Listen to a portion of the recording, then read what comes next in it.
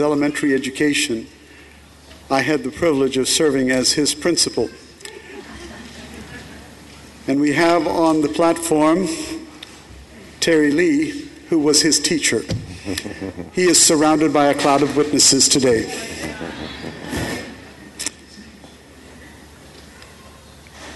I had the wonderful privilege of traveling with him. He was in the same class as my daughter. We went on a mission trip to Guatemala and helped with the building of a church school there in Guatemala.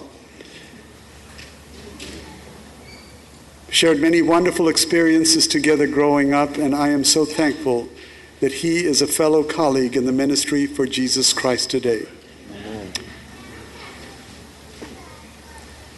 When Richie left his academy years, sadly his life took a turn where he spent years battling drug addiction, and it was a detour in his life. But I am so grateful to God this Sabbath morning that Richie is here. Amen. And that God rescued him from that life through a powerful conversion experience. And years later, when I was serving as the vice president for the Gulf States Conference, I had the privilege of welcoming Richie into his first district as a pastor. And he became my pastor. So I'm glad I was a good principal to him.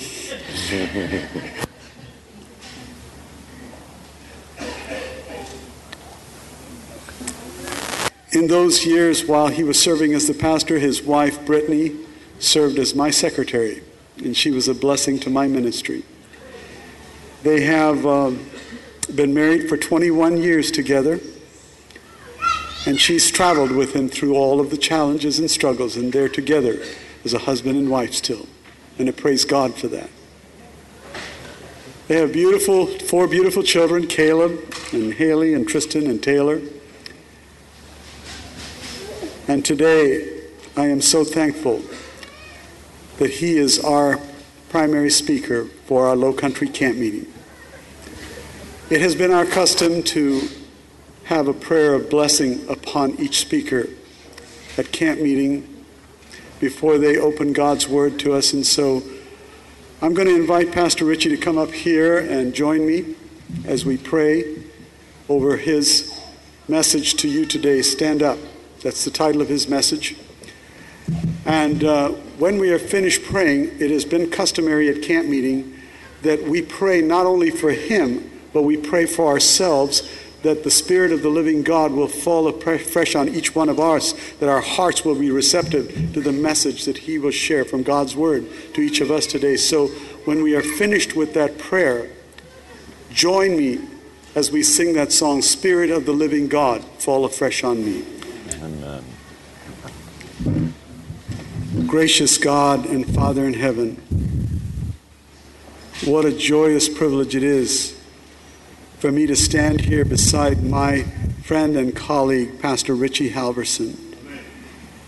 Together we have both dedicated our lives to the gospel of Jesus Christ, and today as he talks about the message from your word entitled Stand Up, I pray that you will embrace him with the power and presence of your Spirit. And Father, we not only pray for him, we pray that our hearts will be receptive to that as we sing this song of prayer to you this Sabbath morning. Spirit of the living God, fall afresh on me. Spirit of the living God, fall afresh on me. Break me, melt me, mold me, and fill me. Spirit of the living God, fall afresh on me. Amen.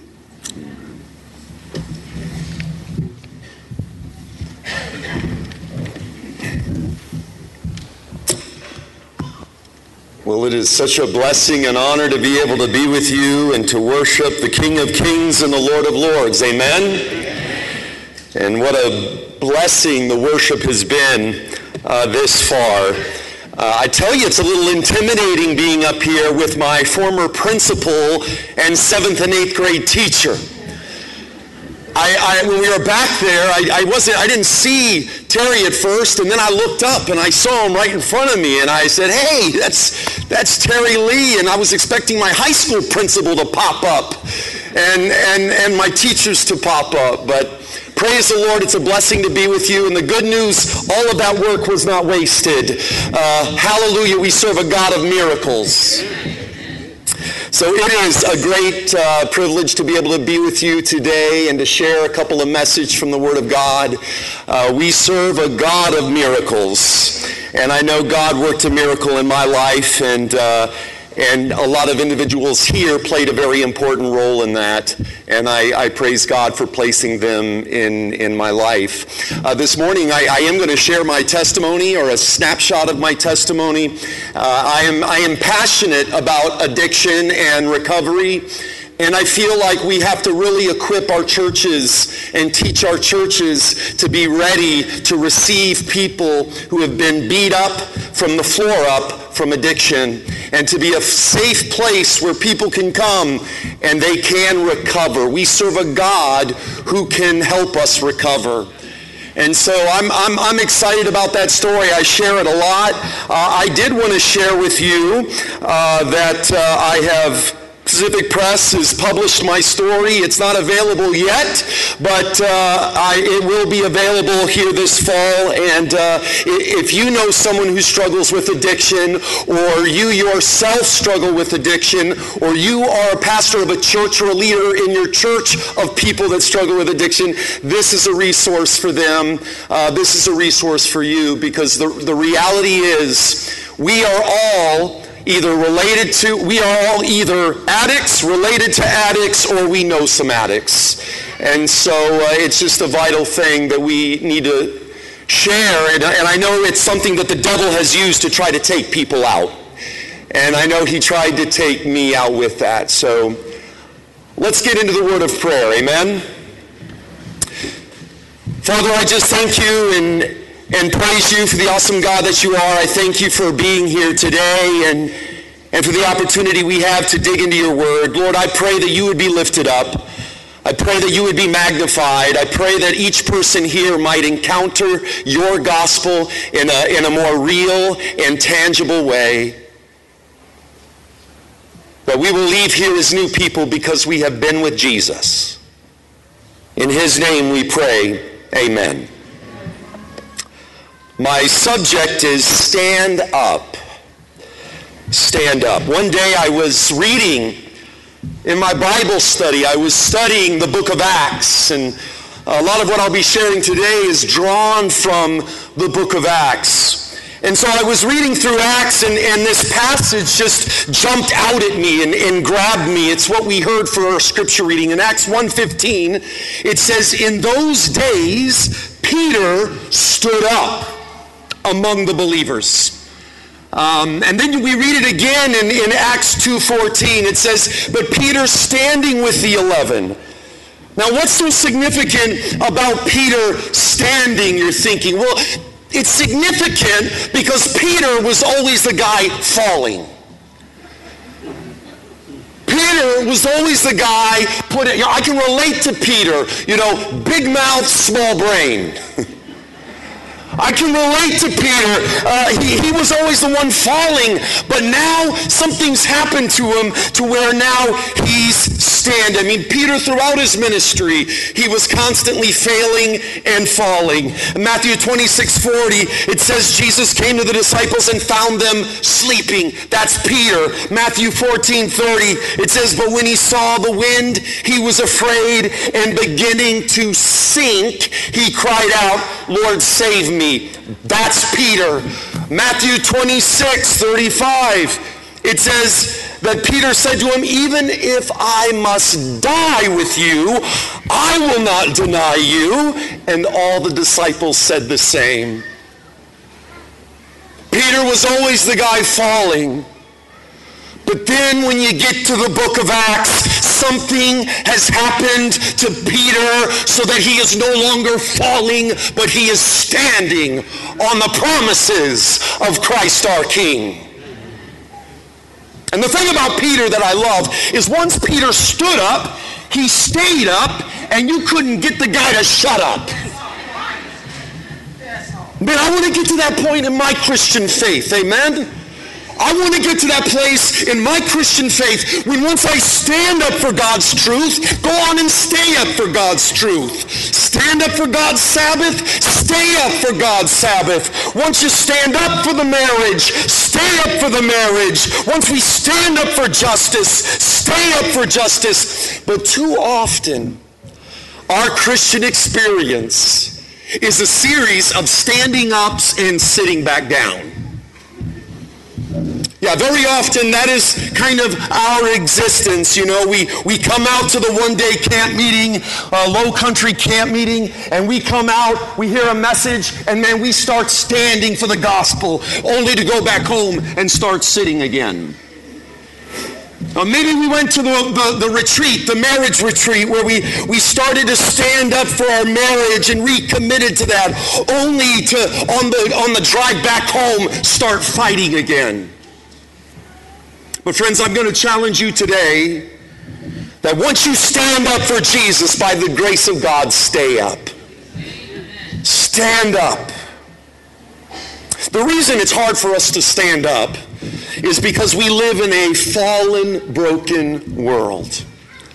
And it can be hard to stand up in a world that is always falling. In Revelation 14:8, it says, fallen is Babylon the Great. The world is fallen. Then in Luke 10:18, we know that all the falling originated back to that original fall.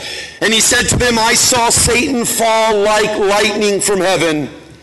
Just 3 chapters into the Bible, and Adam and Eve fall. Cain and Abel fail, and those before the flood and those after the flood, and Abraham, Isaac, Jacob, David, Solomon, Peter, John, you name it. The Bible says all have sinned and what? Fall short of the glory of God. And we live in a fallen world. Man, this book, really, when you examine this book is a book filled up with the mess-ups of the messed up. Which means this book was written for your life. God had me in mind when he wrote Scripture. Hallelujah. Jesus loved riffraff. Did you know that? My Savior loved riffraff, which is good news because I have been riffraff for a lot of my life.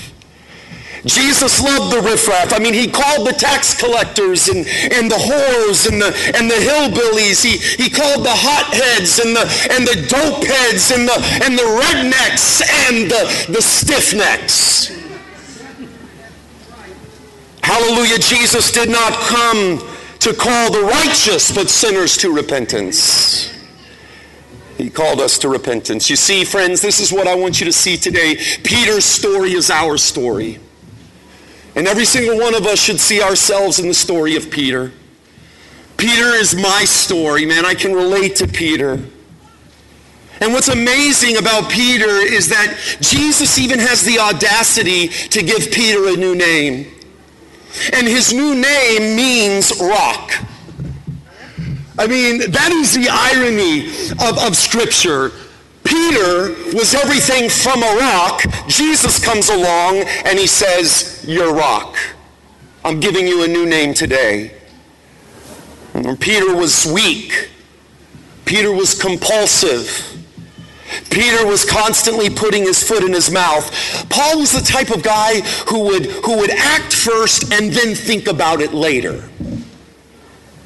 Like Peter, instead of standing, for a significant portion of my life, I was falling.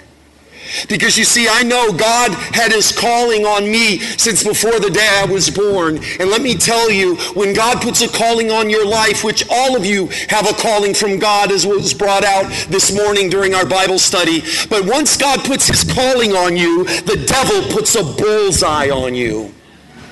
And he's going to come after you with everything that he's got. And that's what he did to me. Man, I grew up in a good Christian family. I grew up the son of an evangelist. My uncle, I go ahead and tell this up here so that I don't get 50 questions out there if I'm related to Ron Halverson. He's my uncle. So I grew up in that family of evangelists. My uncle was an evangelist, and his brother, my dad, was an evangelist. And I remember going to evangelistic meetings and seeing people give their lives to Jesus and just being moved by that. And I grew up wanting to be a preacher like my dad, and I wanted to give my life to him. I wanted to see lives change just like I had saw so many lives change. But again, often, when God starts working, the devil will start attacking. And that's what started happening. And I made it through G&JA and elementary school pretty good. These guys can kind of testify to that. But as I transitioned into high school, the devil really came after me like he does so often with our children and the people that we love and maybe in our own lives. So in my junior year in high school, I started making bad decisions, and I started at times hanging out with maybe the group of people that was heading in a very same direction as I was going, which wasn't a good direction.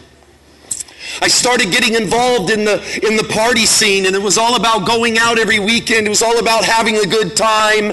But you see, what started as only a weekend thing got to the point where it never stopped. And it just was one time after another, because for the addict, you know, the drugs and the alcohol seems to put something in them that is missing. But the reality is the thing that's missing is God in our lives. And so we try to fill it with something else, but this is the thing. Nothing else can satisfy you, because you are made to be only satisfied by what eternity has to give you. And so I kept going deeper into that to the point where, man, I barely graduated from Highland Academy. Barely graduated. Man, this last year, my daughter, she just graduated from high school, from Bass Memorial Academy. And it was so exciting for me as a father. And you know, parents got to brag on their kids. You do it with your kids, so get over it, right? And so I was there, and I was so happy. Man, I was just so proud of her, because, you know, I knew where I had come from, and to see what God was doing in her. And this, man, my daughter graduated valedictorian. Man, I graduated miracle-dictorian. It was a miracle. I even walked down the aisle. My daughter had all these, you know, when you're valedictorian, they give you all these cords and medals, and I didn't know how she kept her head up. I was lucky they gave me a robe. We serve a God of miracles, amen? And so I graduated, praise the Lord, but continued on that trajectory. And just 6 months out of high school, and I had a child on the way, my oldest, Caleb, and my wife and I got married, and all of a sudden, let me tell you, reality came crashing in a very real way. And you know, I've discovered something about that. That phrase, unplanned pregnancy, you know what, I've been thinking about that. That is really a ridiculous thing. Unplanned pregnancy. Because I'm pretty sure if you're doing what it takes to get pregnant, you shouldn't be surprised when it happens. No, I would call that a planned pregnancy. You were planning for a pregnancy. And so that's where I was. And I was 19. I was a kid getting ready to have a kid. And instead of rising to the occasion and kind of stepping up as a father, I kept sinking down into that pit, that miry pit. My life continued to careen out of control. We had no place to go, so my wife and I, we moved in with my mother and father-in-law. And you know, that's always a good idea, right? And so instead of coming home, I often would find reasons to stay out. I dropped out of college. I started serving in a restaurant. I remember one night early on in my ministry, I'd had some friends come up to me. I had just been married not long. And I had some friends come up to me and they said, "Hey, Richie, we're going out afterwards. We'd like you to come. You want to come?" And so I was like, "Yeah, why not? Yeah, I'll come out with you." Now, this was before the time of cell phones and things like that. And so this was the time when you had to walk to an actual physical phone and pick it up and call home. Well, I didn't call home. I didn't tell my wife that I was staying out late. The problem with staying out late is eventually you do have to come home, right? And so I came home and my wife was so kind. She met me at the door. And I was met with a barrage of questions. Where were you? Why didn't you call? How could you be so selfish? How could you not tell me? And I remember thinking, I was just married. I remember thinking in that moment, and hallelujah, I didn't say it. I just thought it. I thought to myself, you mean I have to tell you everything? Earth to newlyweds. Everything. Everything. And so it just continued, getting worse and worse. And the thing about addiction is in the beginning, you use the drugs, but in the end, the drugs are using you. What began as fun becomes a full-time job of desperation. And I started sinking and sinking. And the thing is, when you're in active addiction, you come to these different crossroads, and either you stop using or you sink to a new level and you do something that maybe you never used to do before. And this is the thing about addiction. Addiction does not discriminate. It doesn't care where you came from. It doesn't care what your degree is. It doesn't care about anything like that. It does not discriminate. It comes after everyone. And so as I came to those crossroads, I started sinking into deeper depths, and I started doing things that I never would have done, that I was raised to never do. I mean, you reach that point of desperation. And so since I couldn't stop using, I began participating in illegal behavior. I got away with it for a little while. But you know what? I've discovered something. You always eventually get caught. You know, you do the crime, you better be prepared to do the what? Time. You know it.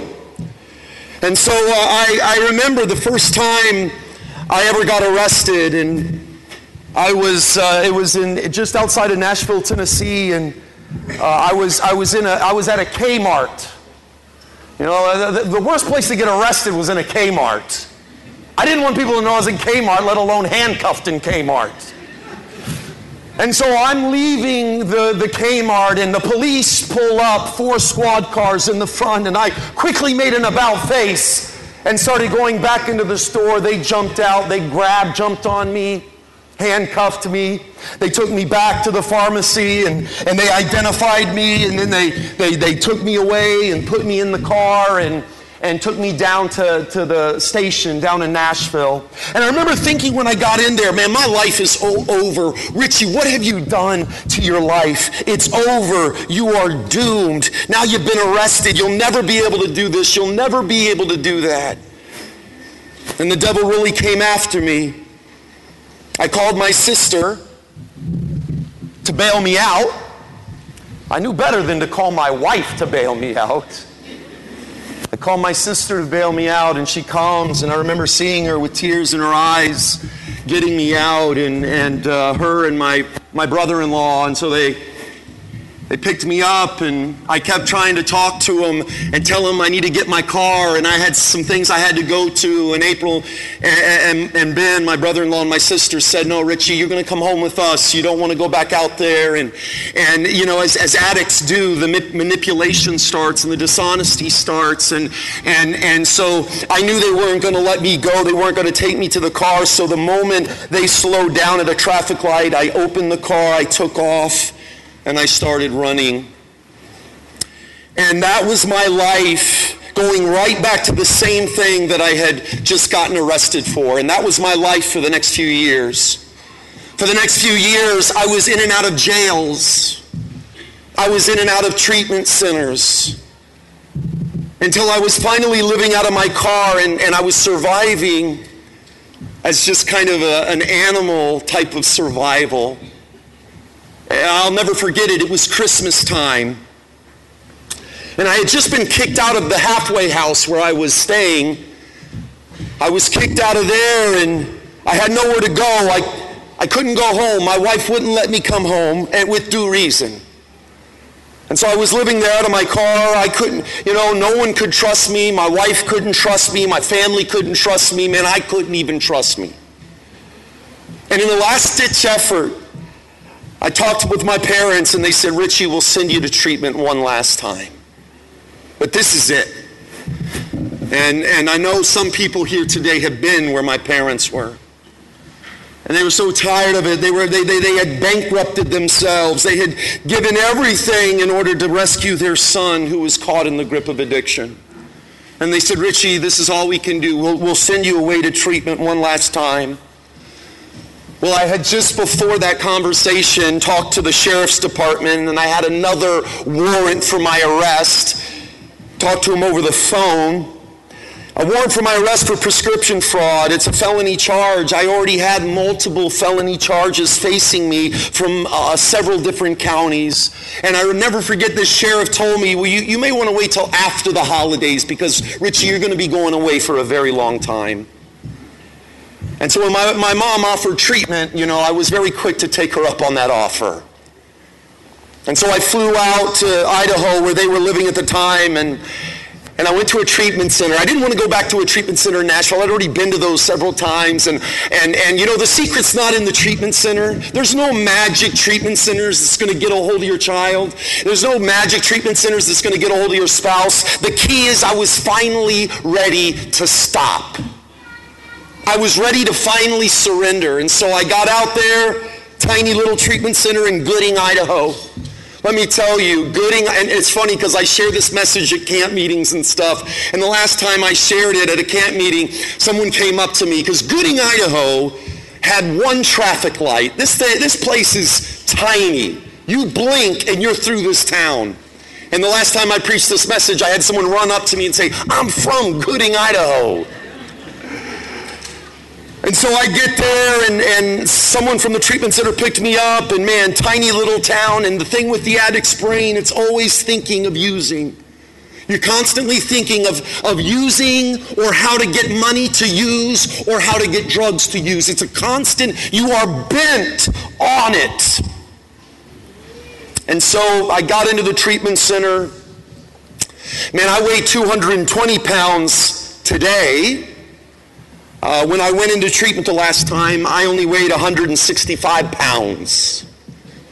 You could see my ribs. I was a shell of a person. I was broken. Doctor told me as he did a checkup, he just said, it's a miracle that you're not dead. For what you were doing and your health, it's just a miracle you weren't dead. They checked did some tests on my liver and other things, and they said, I can't believe it, that you haven't done irreversible damage. And so I remember that first night as there in Gooding, I was starting to go through withdrawals from the drugs, and as that starts kicking in, often the addict gets desperate, and I started that stinking thinking is what we call it. And I started thinking, okay, how I can get out, how can I leave, how can I go score something and get back in, and so no one will know that I'm missing, and my parents' voice went through my head, this is the last time, Richie, and I was like, yeah, but they've said that before, and I heard my wife's voice in my mind, Richie, I'm done, and I kept hearing these things, and there was let me tell you, if you don't believe in the great controversy, my life is an example that there is a great controversy. And so the enemy kept talking to me, telling me to go out, sneak out. You can't sneak out of a treatment center. Everything's alarmed and rigged. You go, they know you're gone.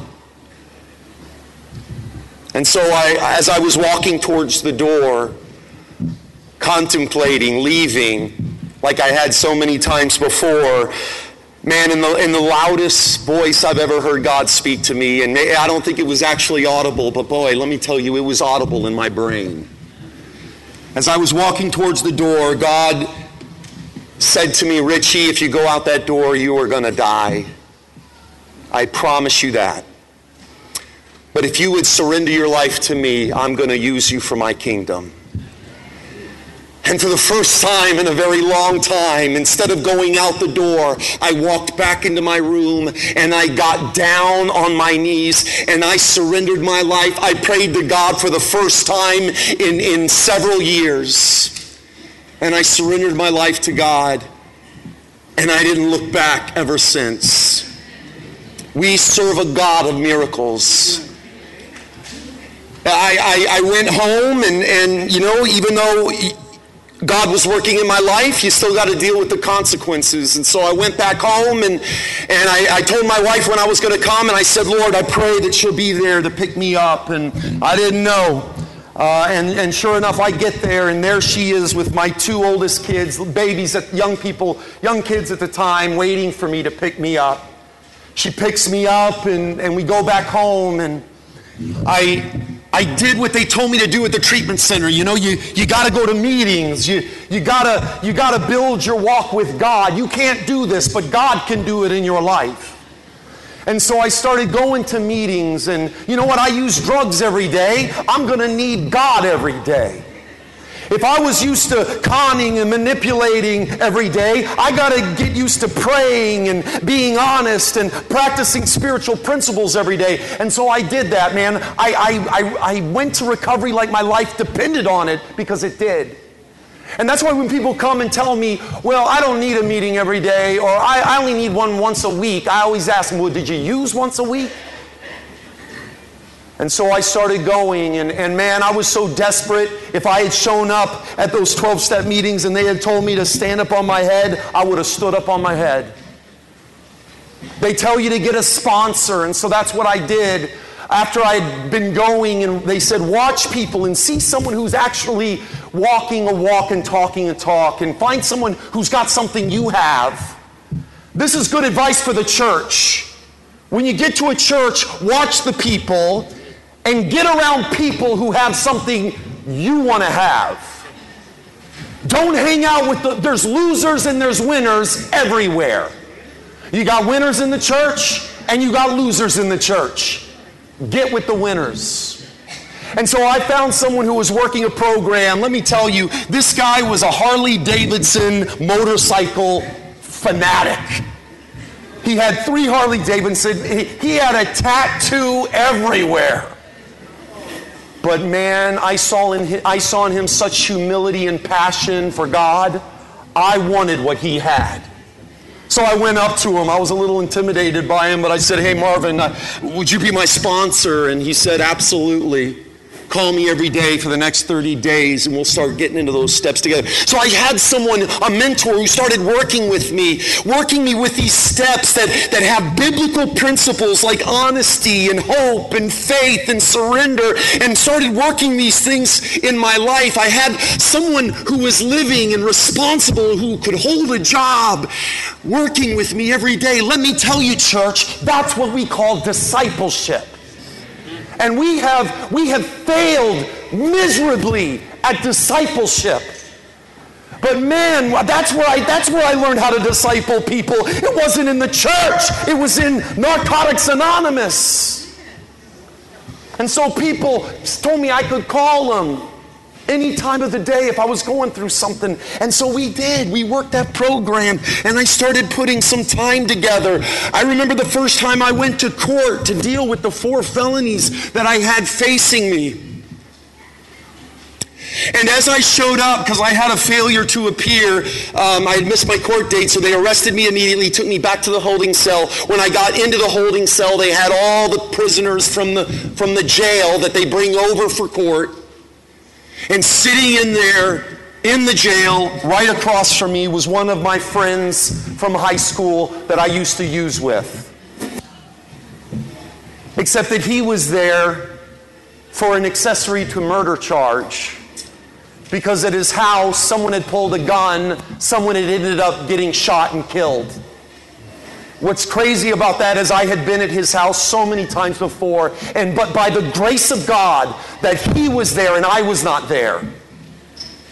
And so I sat there just thinking of what could happen. I was brought out. They drug tested me. I was clean. They let me go that day. Let me tell you, the air was never so cleaner and the sky was never so blue than when I walked out of that courtroom that day. You don't know what you have until it's gone. And so I went back home, and over the course of the next couple years of working a program, the judge told me, Richie, you got 4 felonies for prescription fraud. You know, all of these, this much of a sentence, this is big stuff.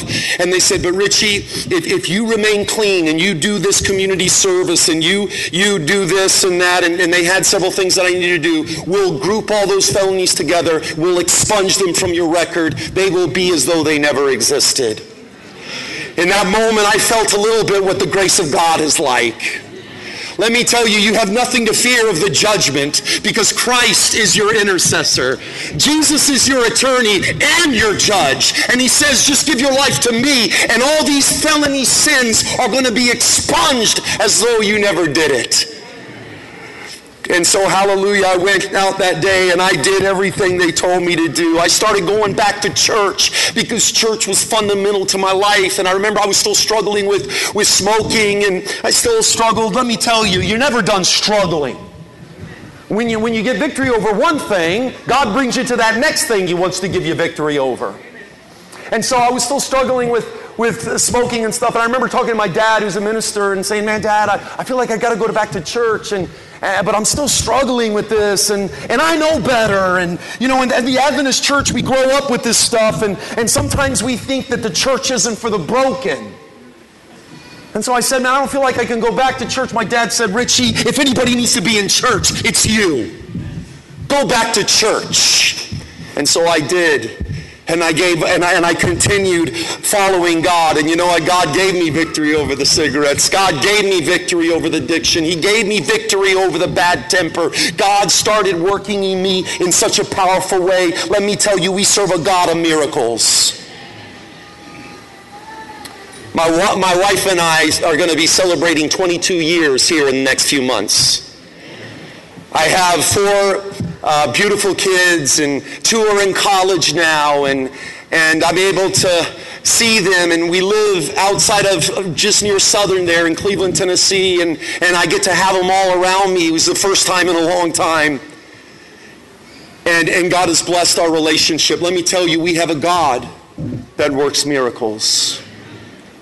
And so this is why this story really just jumped out at me. Because I can relate to Peter. When Simon first receives his name, Peter, let's be honest, Stephen wasn't a rock.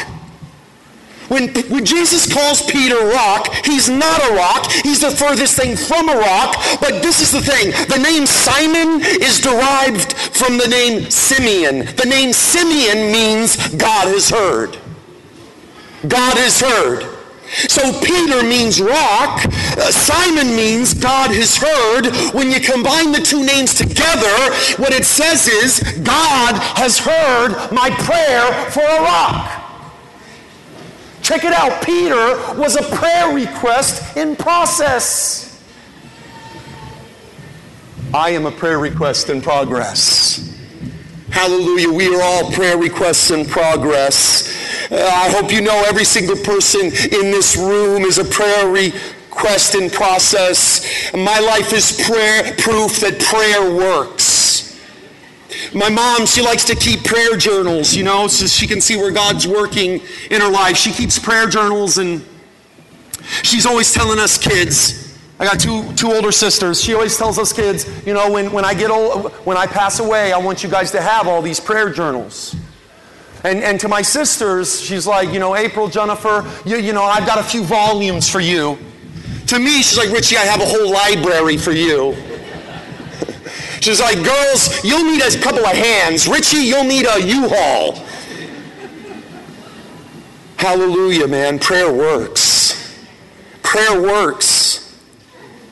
I'm sure every time Peter fell, Jesus thought his name is Simon, but that means God has heard my prayer. Peter sinks on the sea. Jesus, I'm sure, was thinking, Simon means God has heard. Peter cuts off the ear of the high priest. Jesus is thinking God has heard. When Peter chimed in, we left everything and followed you. What do we get out of it, Jesus? He's still Simon, but Simon means God has heard. Luke 22, 31 through 32, Simon, Simon, behold, Satan has demanded to have you, that he may sift you like wheat. But I have prayed for you that your faith may not fail, and when you have turned again, strengthen your brothers. You may not be a rock now, Peter, but I've prayed for you. And Simon means God has heard my prayer for a rock. I wish a few people would shout today. Are you listening? All right. So this is what I'm getting at. If that friend of yours keeps falling, if that husband or spouse of yours keeps struggling, when that parent of yours keeps on falling, the Simons in your life, we all have Simons in our life. Remember that Simon means God has heard. He's heard the prayer. He's working in your life. And as you continue, Peter said to him, Lord, why can I not follow you now? I will lay down my life for you. Jesus answered, will you lay down your life for me? Truly, truly, I say to you, the rooster will not crow until you have denied me, not once, not twice, but 3 times. This is the thing, friends. Peter sincerely wanted to stand. People sincerely want to live a better life. You know what? Peter wanted to stand, but Peter just lacked the power. In Luke 22:54, it says that Peter followed Jesus at a distance. You want to stand up consistently in your Christian faith, you got to quit keeping Jesus at a distance.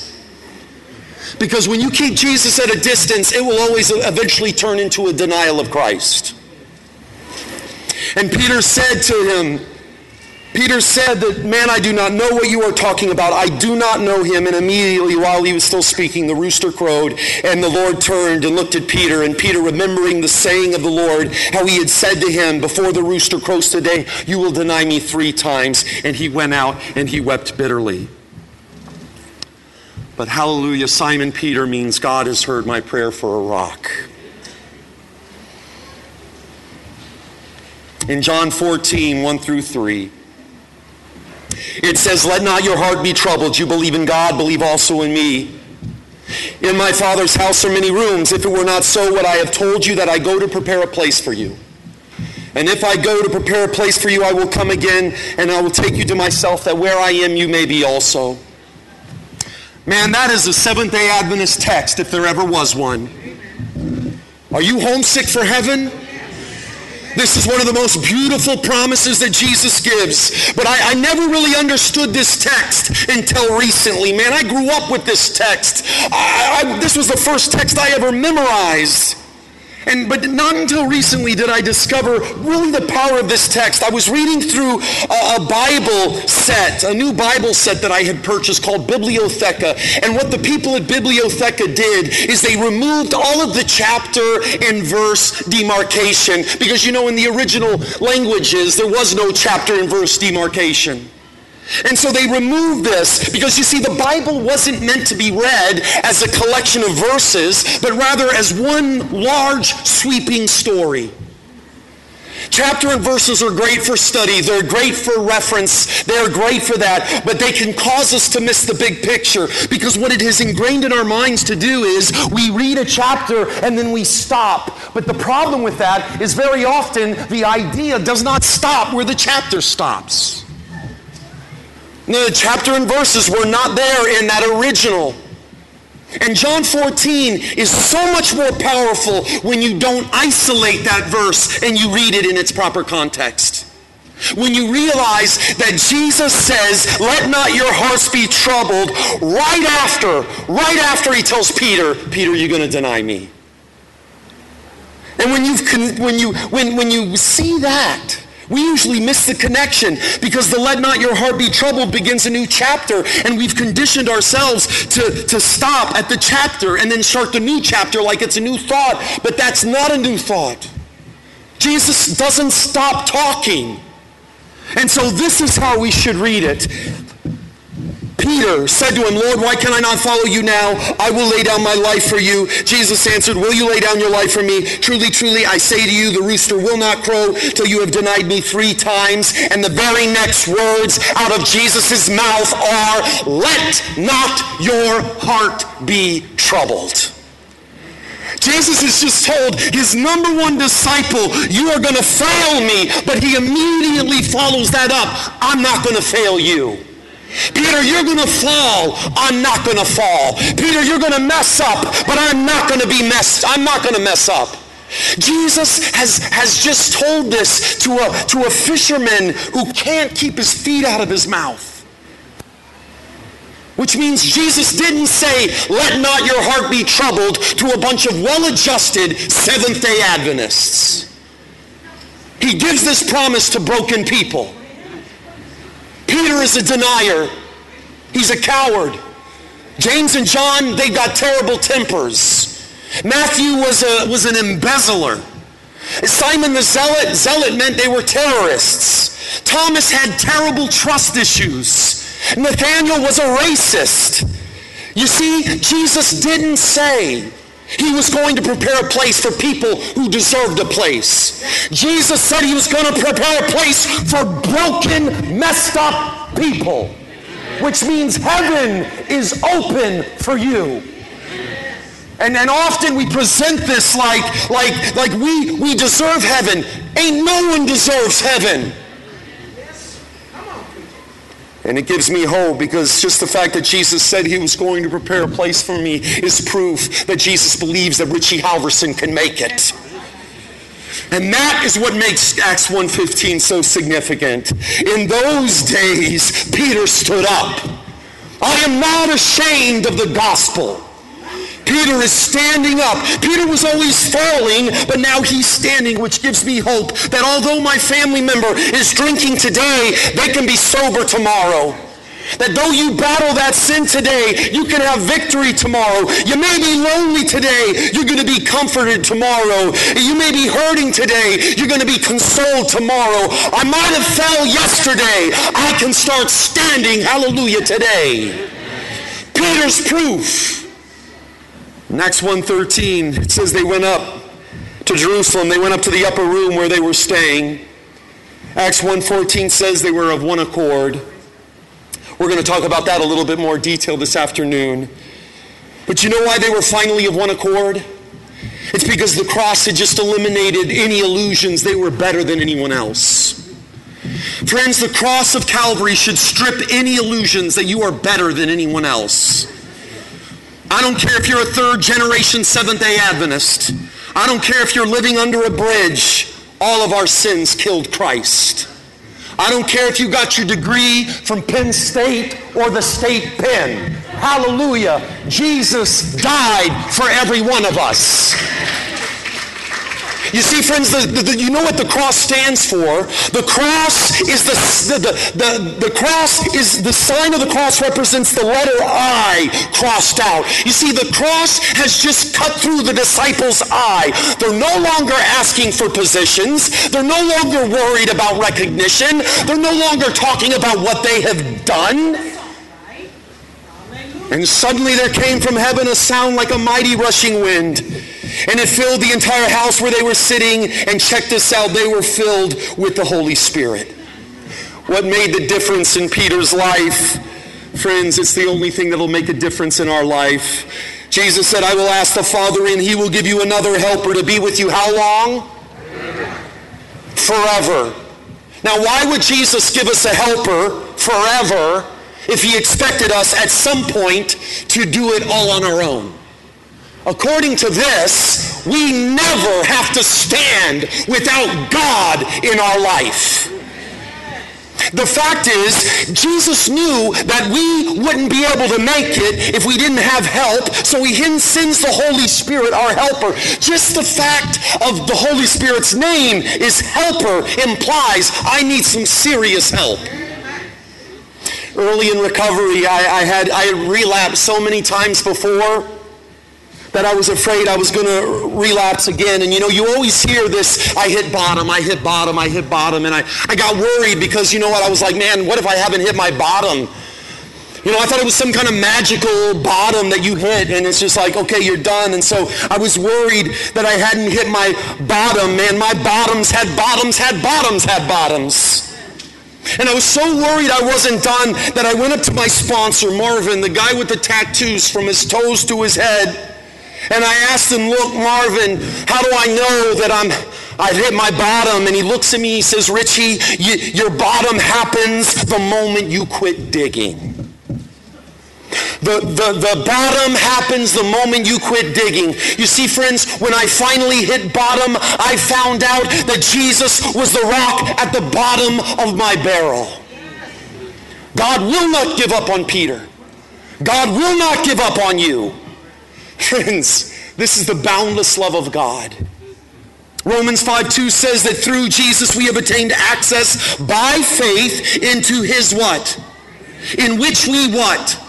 We stand on the grace of Christ our King, and we rejoice in the hope of the glory of God. Peter, standing up with the 11, lifted up his voice. The one who denied Jesus is now declaring Jesus. The one who was always falling apart is now standing tall. Check it out. He's talking to the people he denied Christ to. The same people he had fallen to, he now stands up to. The God he failed before, he now stands up for. And now to him who is able to keep you from stumbling and to present you blameless before the presence of his glory with great joy, our God, our Savior, Jesus Christ our Lord. And one day, friends, when the devil says, Richie, you can't let him in heaven. I know everything that he's done. Look at all these times he's fallen. When they go to where my sin should be, my big list, and I got a big list. If it was to unroll, it would roll down, hit the floor, roll out the door, and follow me all the way back to Tennessee. But when they go to look for my sins, instead of seeing my failures and my failings and my falling, all they're going to see is the blood of Jesus Christ. God has heard my prayer for a rock. Stand up, and by the grace of God, stay up.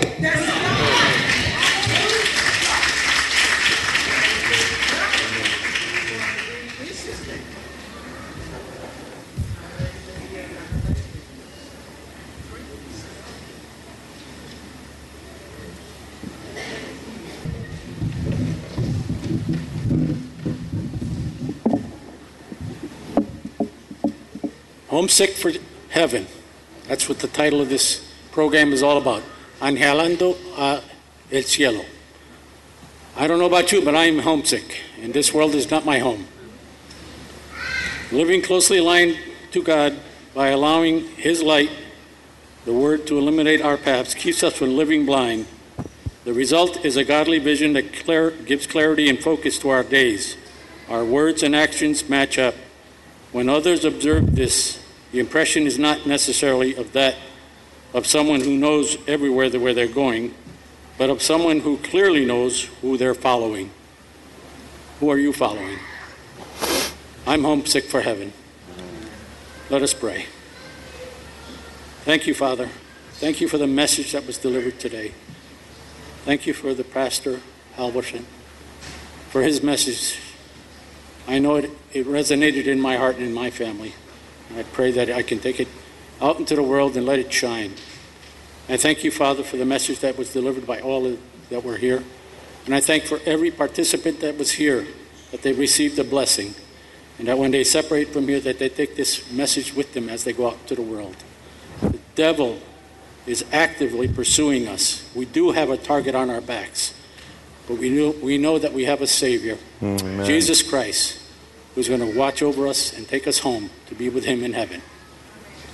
I also pray for the food that is prepared for us. I pray for the hands that prepared it. May it be a blessing to our lives. In Christ's name I pray. Amen.